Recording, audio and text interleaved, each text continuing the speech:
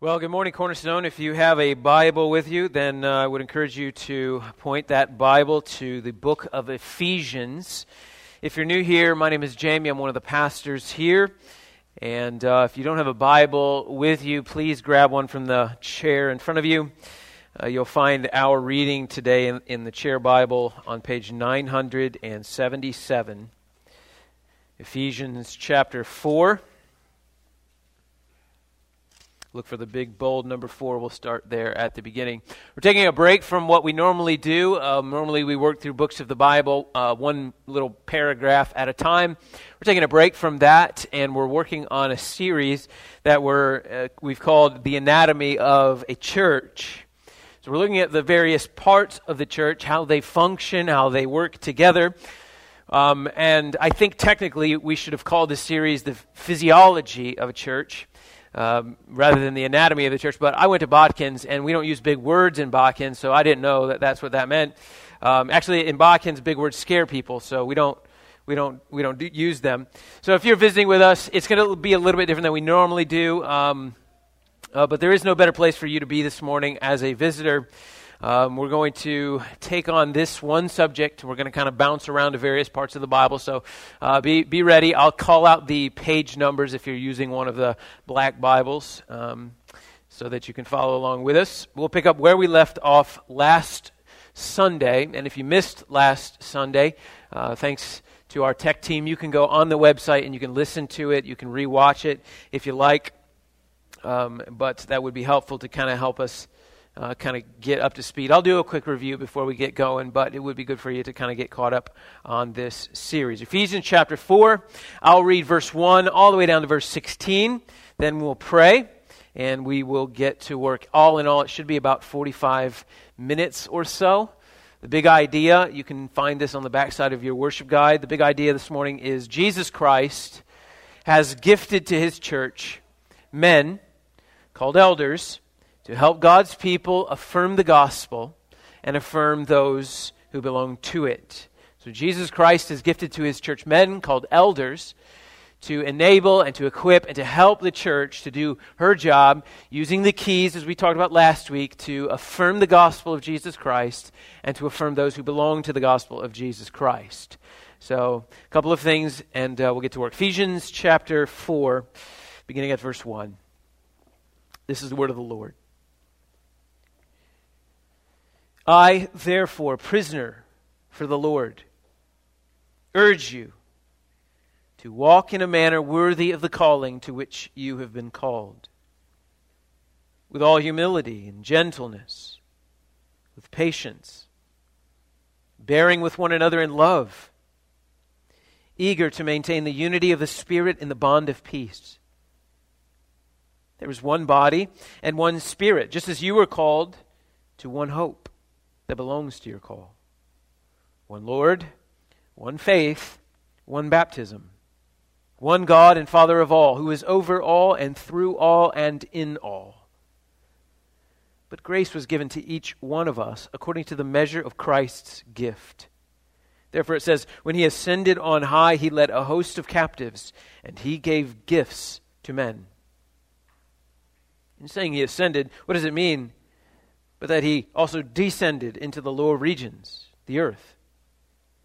He who descended is the one who also ascended far above all the heavens, that he might fill all things. And he gave the apostles, the prophets, the evangelists, the shepherds and teachers, to equip the saints for the work of ministry, for building up the body of Christ, until we all attain to the unity of the faith and of the knowledge of the Son of God, to mature manhood, to the measure of the stature of the fullness of Christ, so that we may no longer be children, tossed to and fro by the waves and carried about by every wind of doctrine, by human cunning, by craftiness and deceitful schemes. Rather, speaking the truth in love, we are to grow up in every way into Him who is the body, who is the head, into Christ, from whom the whole body, joined and held together by every joint with which it is equipped, when each part is working properly, makes the body grow so that it builds itself up in love. Let's pray together.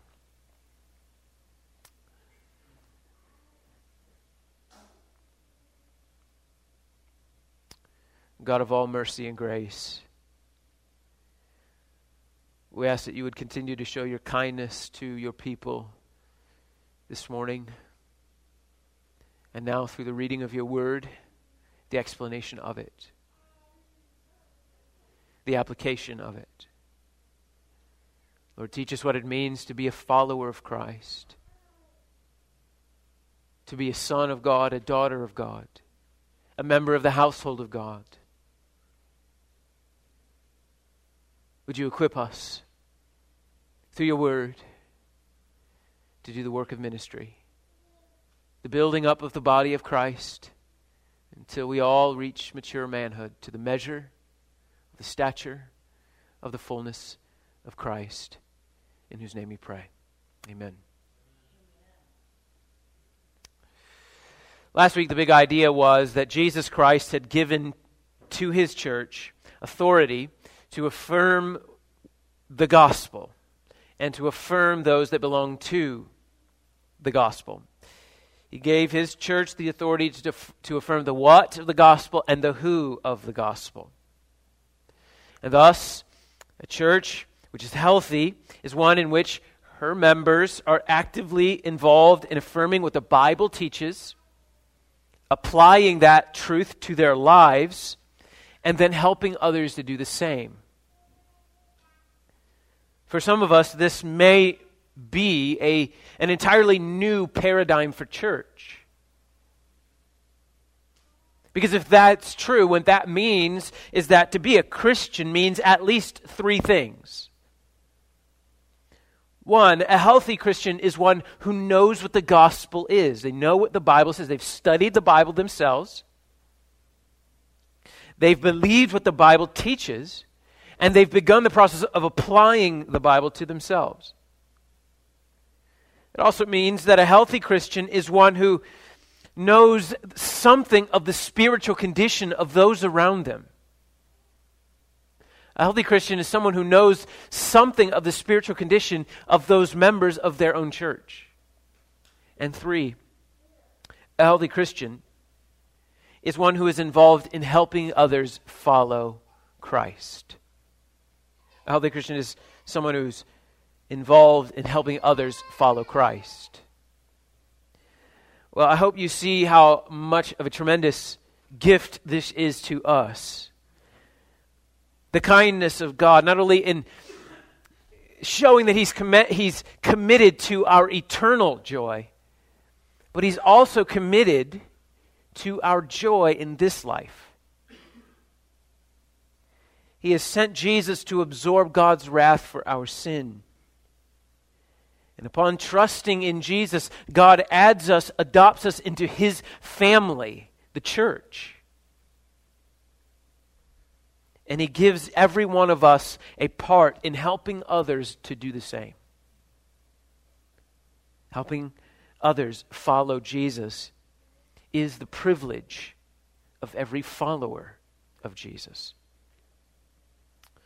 Well, that was last week. We see this again repeated in Ephesians chapter 4, which we have just read. Paul, the apostle, is writing from jail, and he urges the church in Ephesus in verse 1 to walk in a manner worthy of the calling to which you have been called. And we often speak of calling, but we usually mean occupation. We usually mean the call to a profession, a trade. God is calling me to become an accountant. Or God is calling me to start a business. Or maybe God is calling me to get married. Or maybe God is calling me to motherhood or to foster care. And it's fine to use the word calling in that way. It's just we need to understand the Bible doesn't exactly use calling in the same way. Consider the word calling in 1 Timothy 1:9. God saved us and called us to a holy calling. Not because of our works, but because of His own purpose and grace, which He gave us in Christ Jesus before the ages began. What calling do we have that we have received that came not because of our works, but because of the grace of God in Christ? Well, it's the call to repent of our sins and turn and follow Jesus and be saved. It's the call to take up Jesus' purpose for our own life, to die to our own purpose for our own life and follow His. It's what we've been saying all along, that it's the call to help others follow Christ to the glory of God. Well, that should relieve all of us, because I think it's important for all of us to find our calling in this life.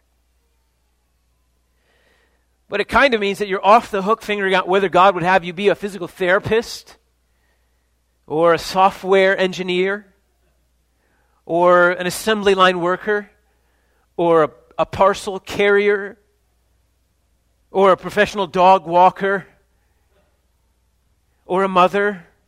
Your calling, where you will find satisfaction in this life, is bringing glory to Christ, helping others follow Him. As you treat patients, as you design software, as you put together engines on an assembly line, as you deliver mail, as you walk dogs, as you make mac and cheese and change diapers.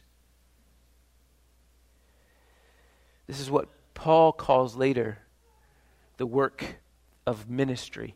Skip down in Ephesians 4 to verse 12. He describes the work of the ministry like this: it's the building up of the body of Christ until we all attain to the unity of the faith and the knowledge of the Son of God, to mature manhood, to the measure of the stature of the fullness of Christ. That's the work of ministry. In other words, it's to help others follow Jesus and become like Him. That is our collective call. That is our collective privilege. And to that end, God does not leave us alone. He gives us help. The Bible says that Jesus gave us gifts. He gave His people, the church, gifts to equip them to do the work of ministry. There are 4 of them, maybe 5, depending on how you read. Verse 11. In verse 8, Paul calls them gifts, and in verse 11, he names the gifts. He calls them the apostles, the prophets, the evangelists, the shepherds and teachers. Apostles, prophets, and evangelists, we'll save those guys for another time. Shepherds and teachers will take up our time together today. Now, if you're reading verse 11, if you're a Bible nerd, you should probably understand there are, the reason that there's some confusion as to whether there's 4 in that list or 5 in that list is because in the original language, in Greek, there's no definite article in front of teachers. It says the apostles, the prophets, the evangelists, the shepherds, and teachers. This has led many Bible scholars to think that shepherd and teachers are the same office, which is not that hard to believe. When you do a study on what the Bible teaches about elders and pastors, you're going to find that the Bible uses interchangeable words for this office. The Bible will, even in the translation of the Bible that you may be reading today, when we're reading verse 11, it may have said pastor instead of shepherd. That's because the Bible uses the word shepherd, pastor, elder, overseer interchangeably for the same office.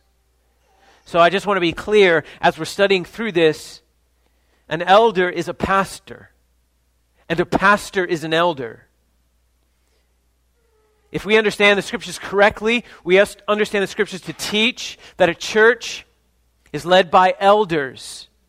Not one pastor with a board of elders, but elders. The pastor is an elder, the elders are pastors. They're all shepherds, they're all overseers. It's all the same office. So again, what is the difference between an elder and a pastor?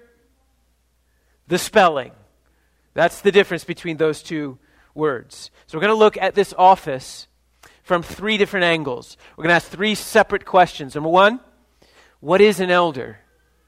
And number 2, who is an elder? And number 3, who keeps the elders in line? So first question, who is an elder. For that, please turn in your Bibles to the book of Acts. Acts chapter 20. So you'll be going backwards in the Bible towards the thicker part, just a few pages. If you're one of the church Bibles, that's page 929. Acts chapter 20. Acts chapter 20, we'll begin reading at verse 17, and then we'll skip forward to verse 28.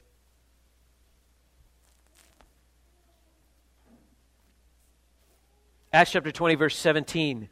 Now from Miletus, he, that's Paul, again Paul, sent to Ephesus and called the elders of the church to come to him. Now skip down to verse 28, which will be on the next page of the Black Bible. And this is what he says to those elders from Ephesus. Pay careful attention to yourselves and to all the flock in which the Holy Spirit has made you overseers, to care for the church of God, which he obtained with his own blood. I know that after my departure, fierce wolves will come in among you, not sparing the flock. And from among your own selves will arise men speaking twisted things to draw away the disciples after them. Therefore, be alert, remembering that for 3 years I did not cease night or day to admonish everyone with tears.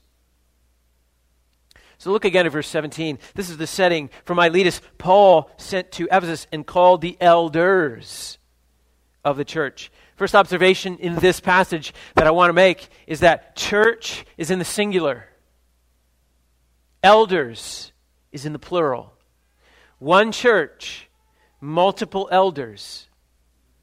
We believe Scripture is very clear on this point, that it teaches a plurality of elders for one church.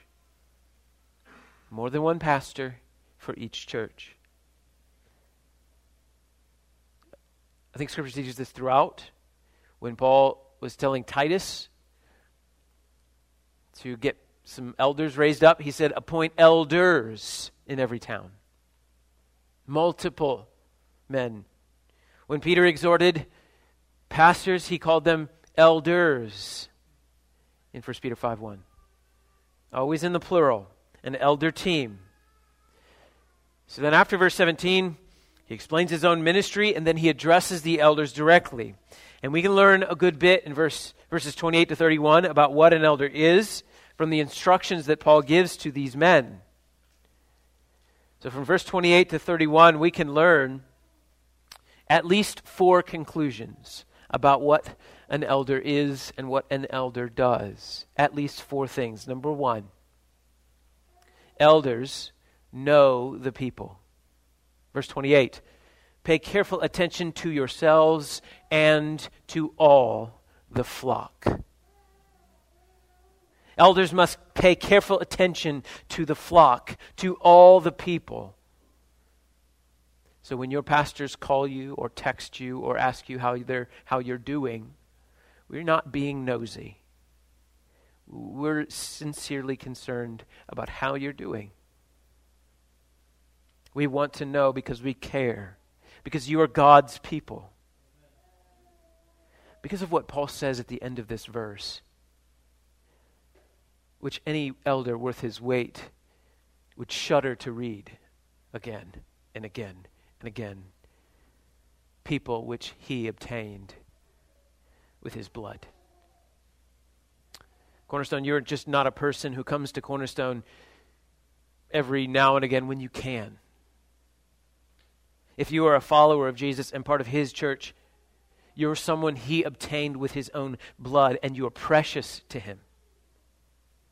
And so if you are that precious to your God, your pastors must and ought to treat with you accordingly. Hebrews 13:17 says that pastors have to give an account for the souls under their care. Which means that one day I will stand before the Lord Jesus and I will give account for my life. I will talk to my Lord about my wife. I will talk to my Lord about my children.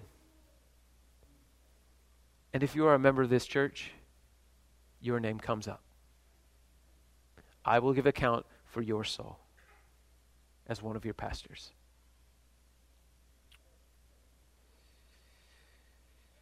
So an elder must know his people.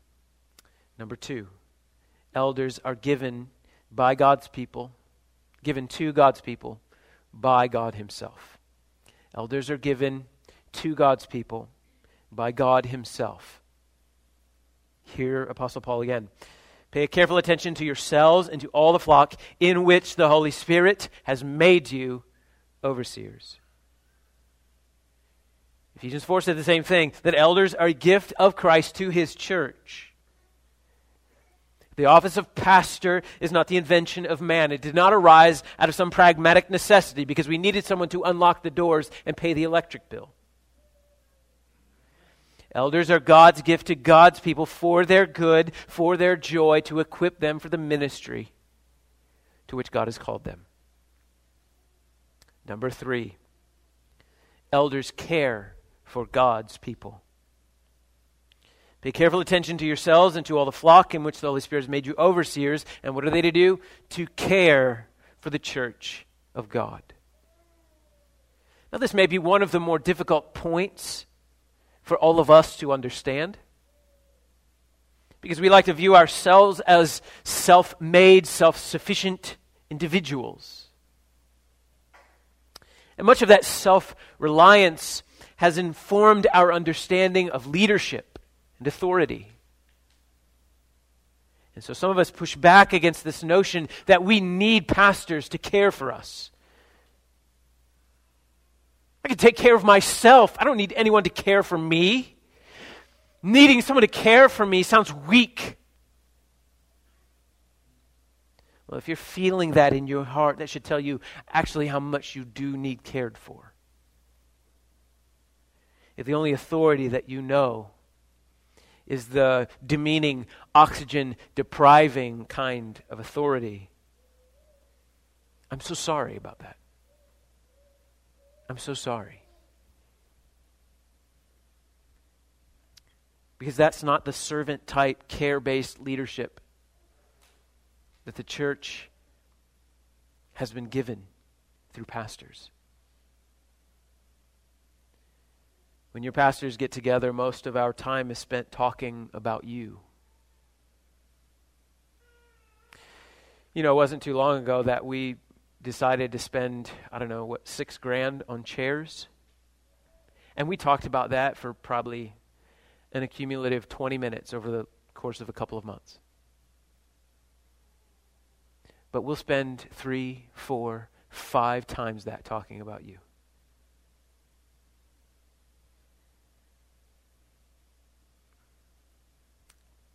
We'll take out a little paper like this one. Has your names on it, where you live, names of your children if you have them, some notes. And we'll kind of work through it.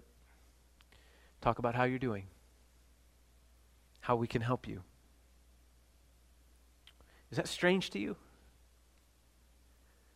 It shouldn't be. We are your pastors, entrusted by your God for your care. We are to spend ourselves serving you, encouraging you, helping you, and equipping you for the work of ministry. Most of pastoral care is done through teaching, like we're doing right now, and through modeling. Pastors teach the Bible on the Lord's Day every week. We teach it through one-on-one interactions together. We teach it through classes that we sometimes hold. But pastoral care is also modeling Christ. Because so much of Christ-likeness is caught, not taught. So we'll talk more about that in a minute. But the point is, elders are to be exemplary Christian men whom God's people are to look to. One who is worthy of imitation. Number 4, elders protect the people. Draw your attention to verse 29 through 31. Paul says, I know that after my departure, fierce wolves will come in among you, not sparing the flock. And from among your own selves will arise men speaking twisted things to draw away the disciples after them. Therefore be alert. Elders have the responsibility to protect God's church from false teaching and false teachers, which Paul calls wolves. This is why in Titus chapter 1, an elder is to be able to give instruction in sound doctrine and also to rebuke those who contradict it. To give instruction and to rebuke those who teach false doctrine. A pastor is called to reprove, rebuke, and to exhort in 2 Timothy 4. Certainly the first century was a time where there was no shortage of false teaching. And I don't know if there's more false teaching today or not. What I do know is that there's more access to whack teaching today than ever before. And so pastors must be alert against every wind of doctrine that would cause people to bounce back and forth and be drawn away into error. And so I want you to understand, if one of your pastors comes to you and shows concern for a teaching that you're into, a ministry that you support, it's not because we're vying for your alliance to our teaching. I don't want your alliance. I want your alliance to be the Bible.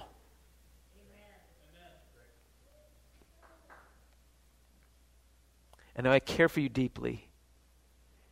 And we would protect you from harm. We would protect you from an imbalance, from wasteful indulgence. It's not because we think that you're dumb.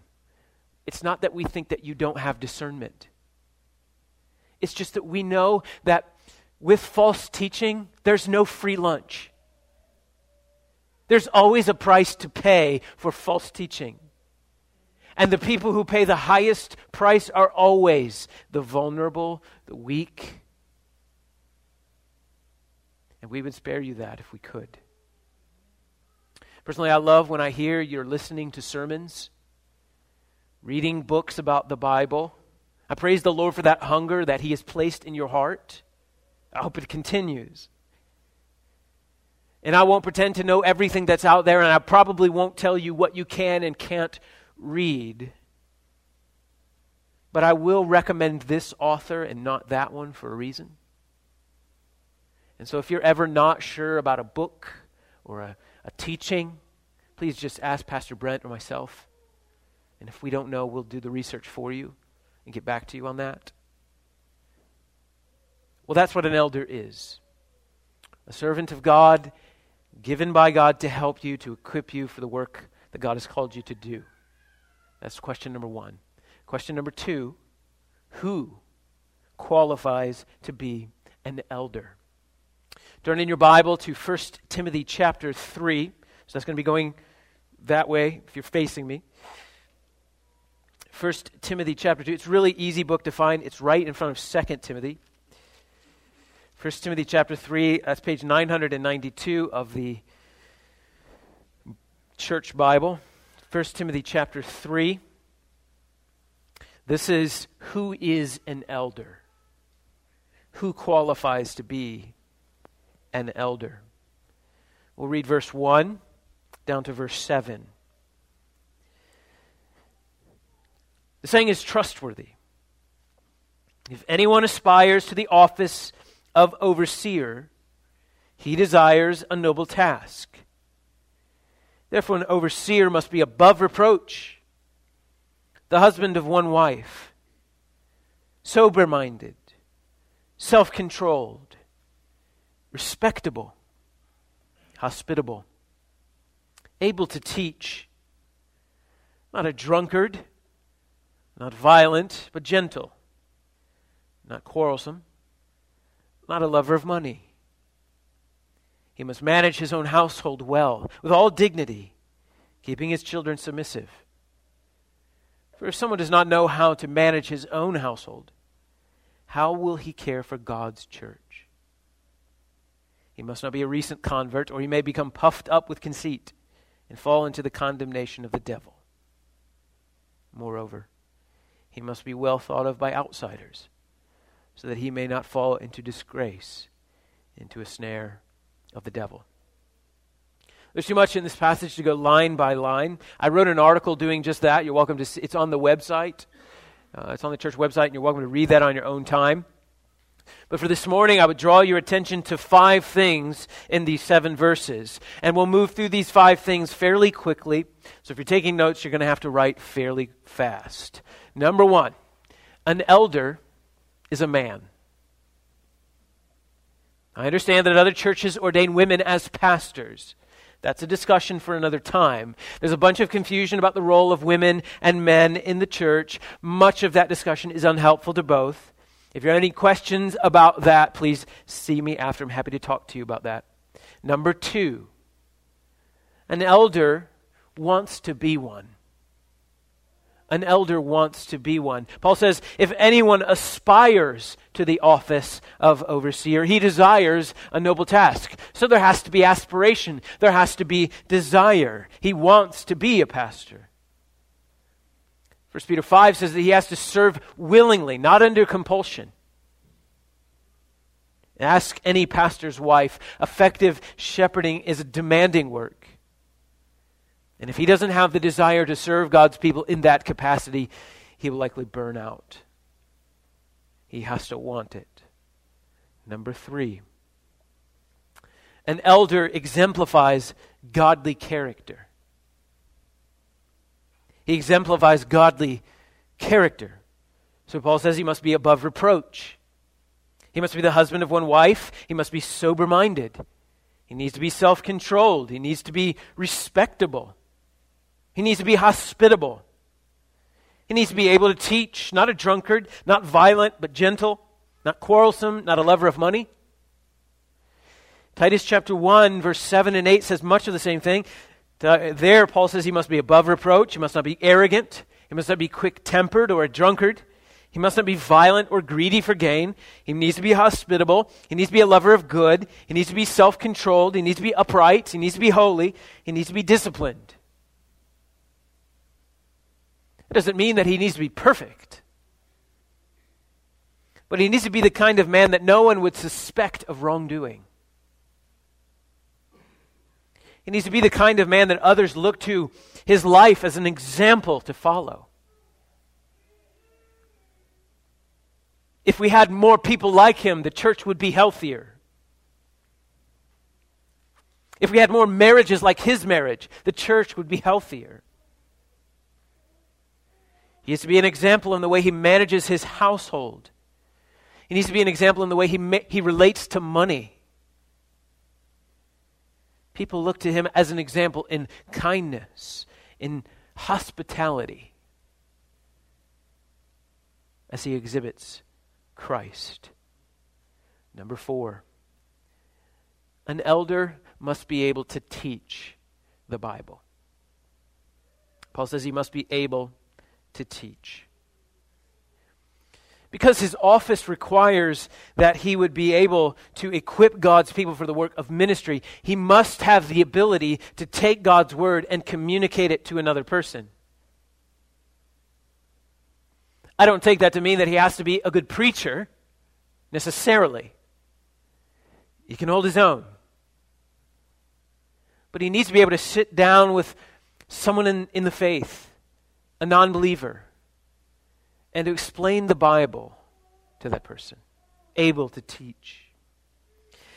And because he must be able to confront false teaching, he must know the real thing pretty well.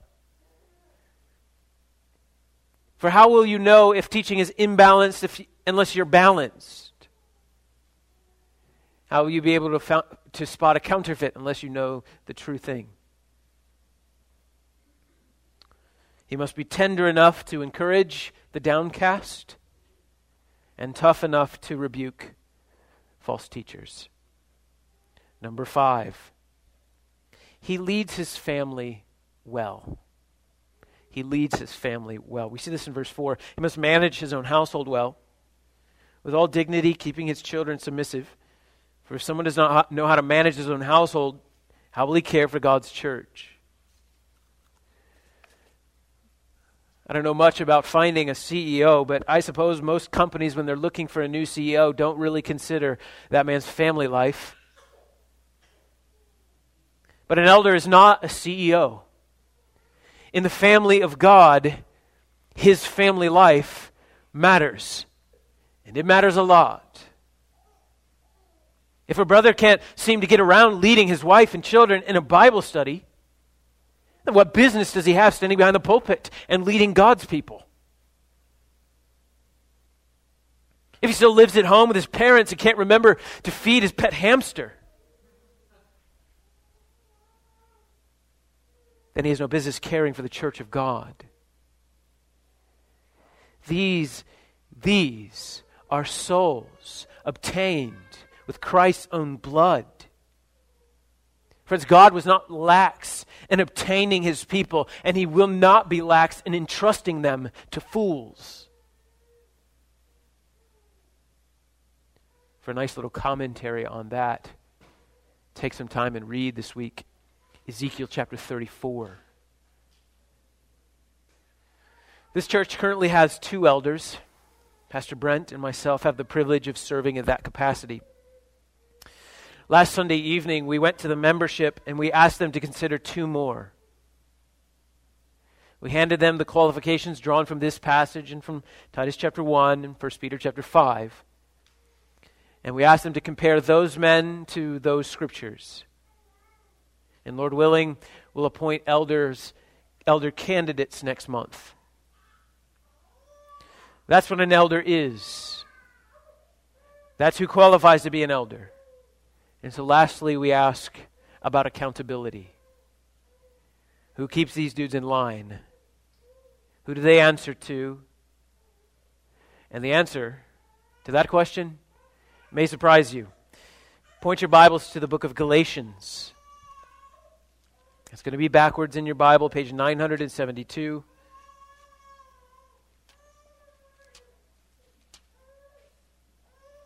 Galatians chapter 1. This is where we will end our time together this morning. Galatians 1, beginning at verse 6. I am astonished, this is Paul again, that you are so quickly deserting him who called you in the grace of Christ and are turning to a different gospel. Not that there is another one, but there are some who trouble you and want to distort the gospel of Christ. But even if we or an angel from heaven should preach to you a gospel contrary to the one we preach to you, let him be accursed. As we have said before, so now we say again, if anyone is preaching to you a gospel contrary to the one you have received, let him be accursed. Strong language from the Apostle Paul. Now I would point out the obvious thing. When Paul was writing the book of Galatians, he was writing it to Galatians. He was writing it to a church, to churches in a town called Galatia. So you need to know that, because when you read you in verse 6, you should be hearing y'all. You all, churches, church people. The whole church. And so this is where this connects to what we learned last week. Paul is placing the responsibility on the congregation to ensure that what they are hearing is the true and real gospel of Jesus Christ, and to affirm it. Yes, that's what the Bible teaches. Yes, that's the gospel as the scriptures have explained it. And then here, Paul adds the responsibility to the church, mind you, to the church, to y'all, to do something when the false gospel is being taught. Verse 9, as we've said before, now I say again, if anyone is preaching to y'all a gospel contrary to the one you received, let him be accursed.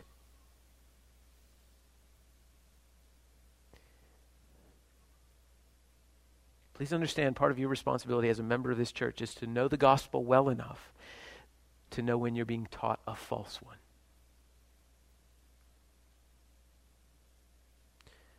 Acts chapter 17 records the noble people of Berea who, Luke says, received the word with all eagerness, examining the scriptures daily to see if these things were so. I would implore you to do the same.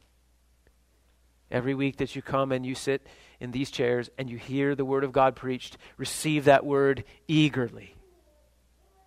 Come to church hungry to hear God's word. Receive it eagerly.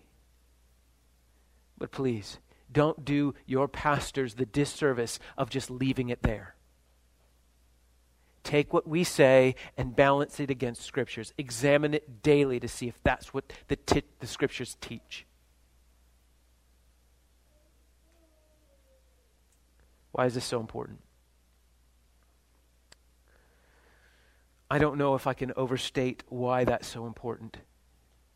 Because, friends, if you get the gospel wrong, you lose God.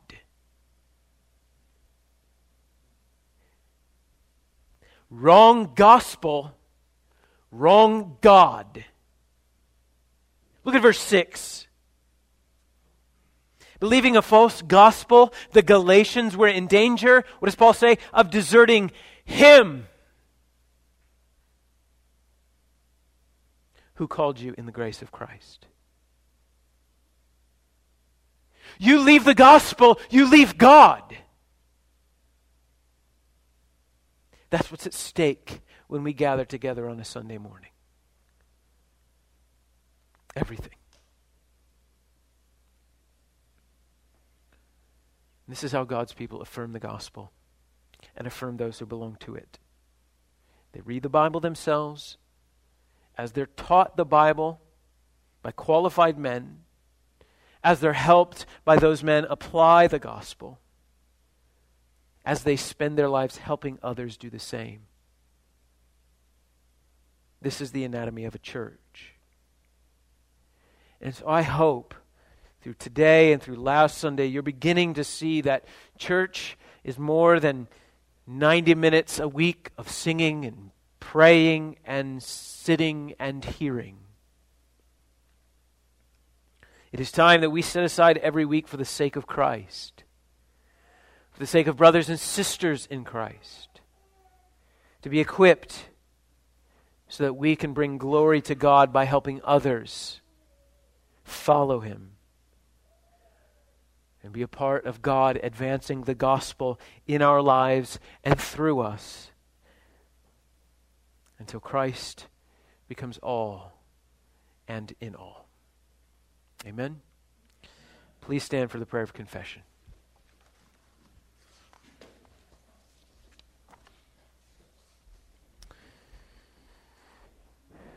At the end of our services, we take a moment and we reflect on some of the truths that God has revealed to us in the Word.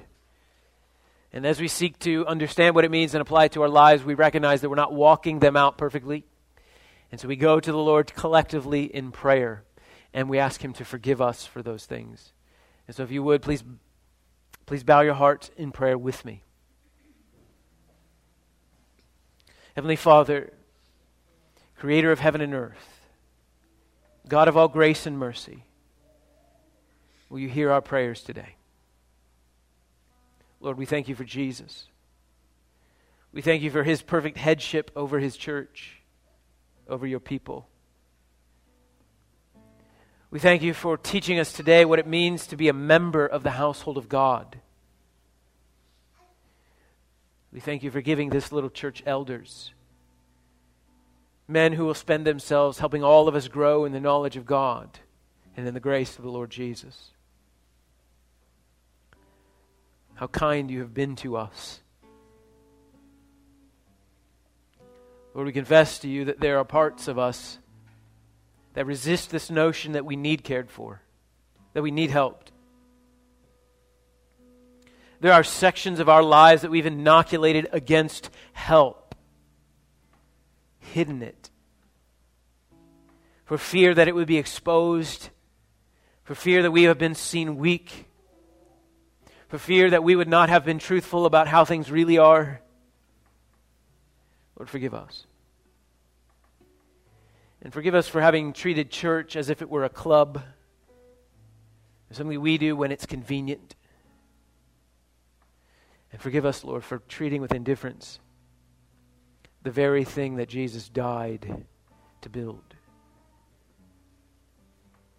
And Father, enable us, your people, to know you, to know your purposes. Open our eyes to one another. Help us to see one another. Create in us a love for one another, a desire to help one another, to encourage one another. And Father, make us wholly unsatisfied with our Christian experience if we have divorced it from the purpose of helping others follow you. Lord, you've joined us to these people, and we thank you for that. We thank you for them. Would you embolden us to see them as brothers and sisters? Would you humble us to serve them? Humble us to rely on them. And may the gospel of Jesus Christ advance in us and through us until Christ becomes all. Amen.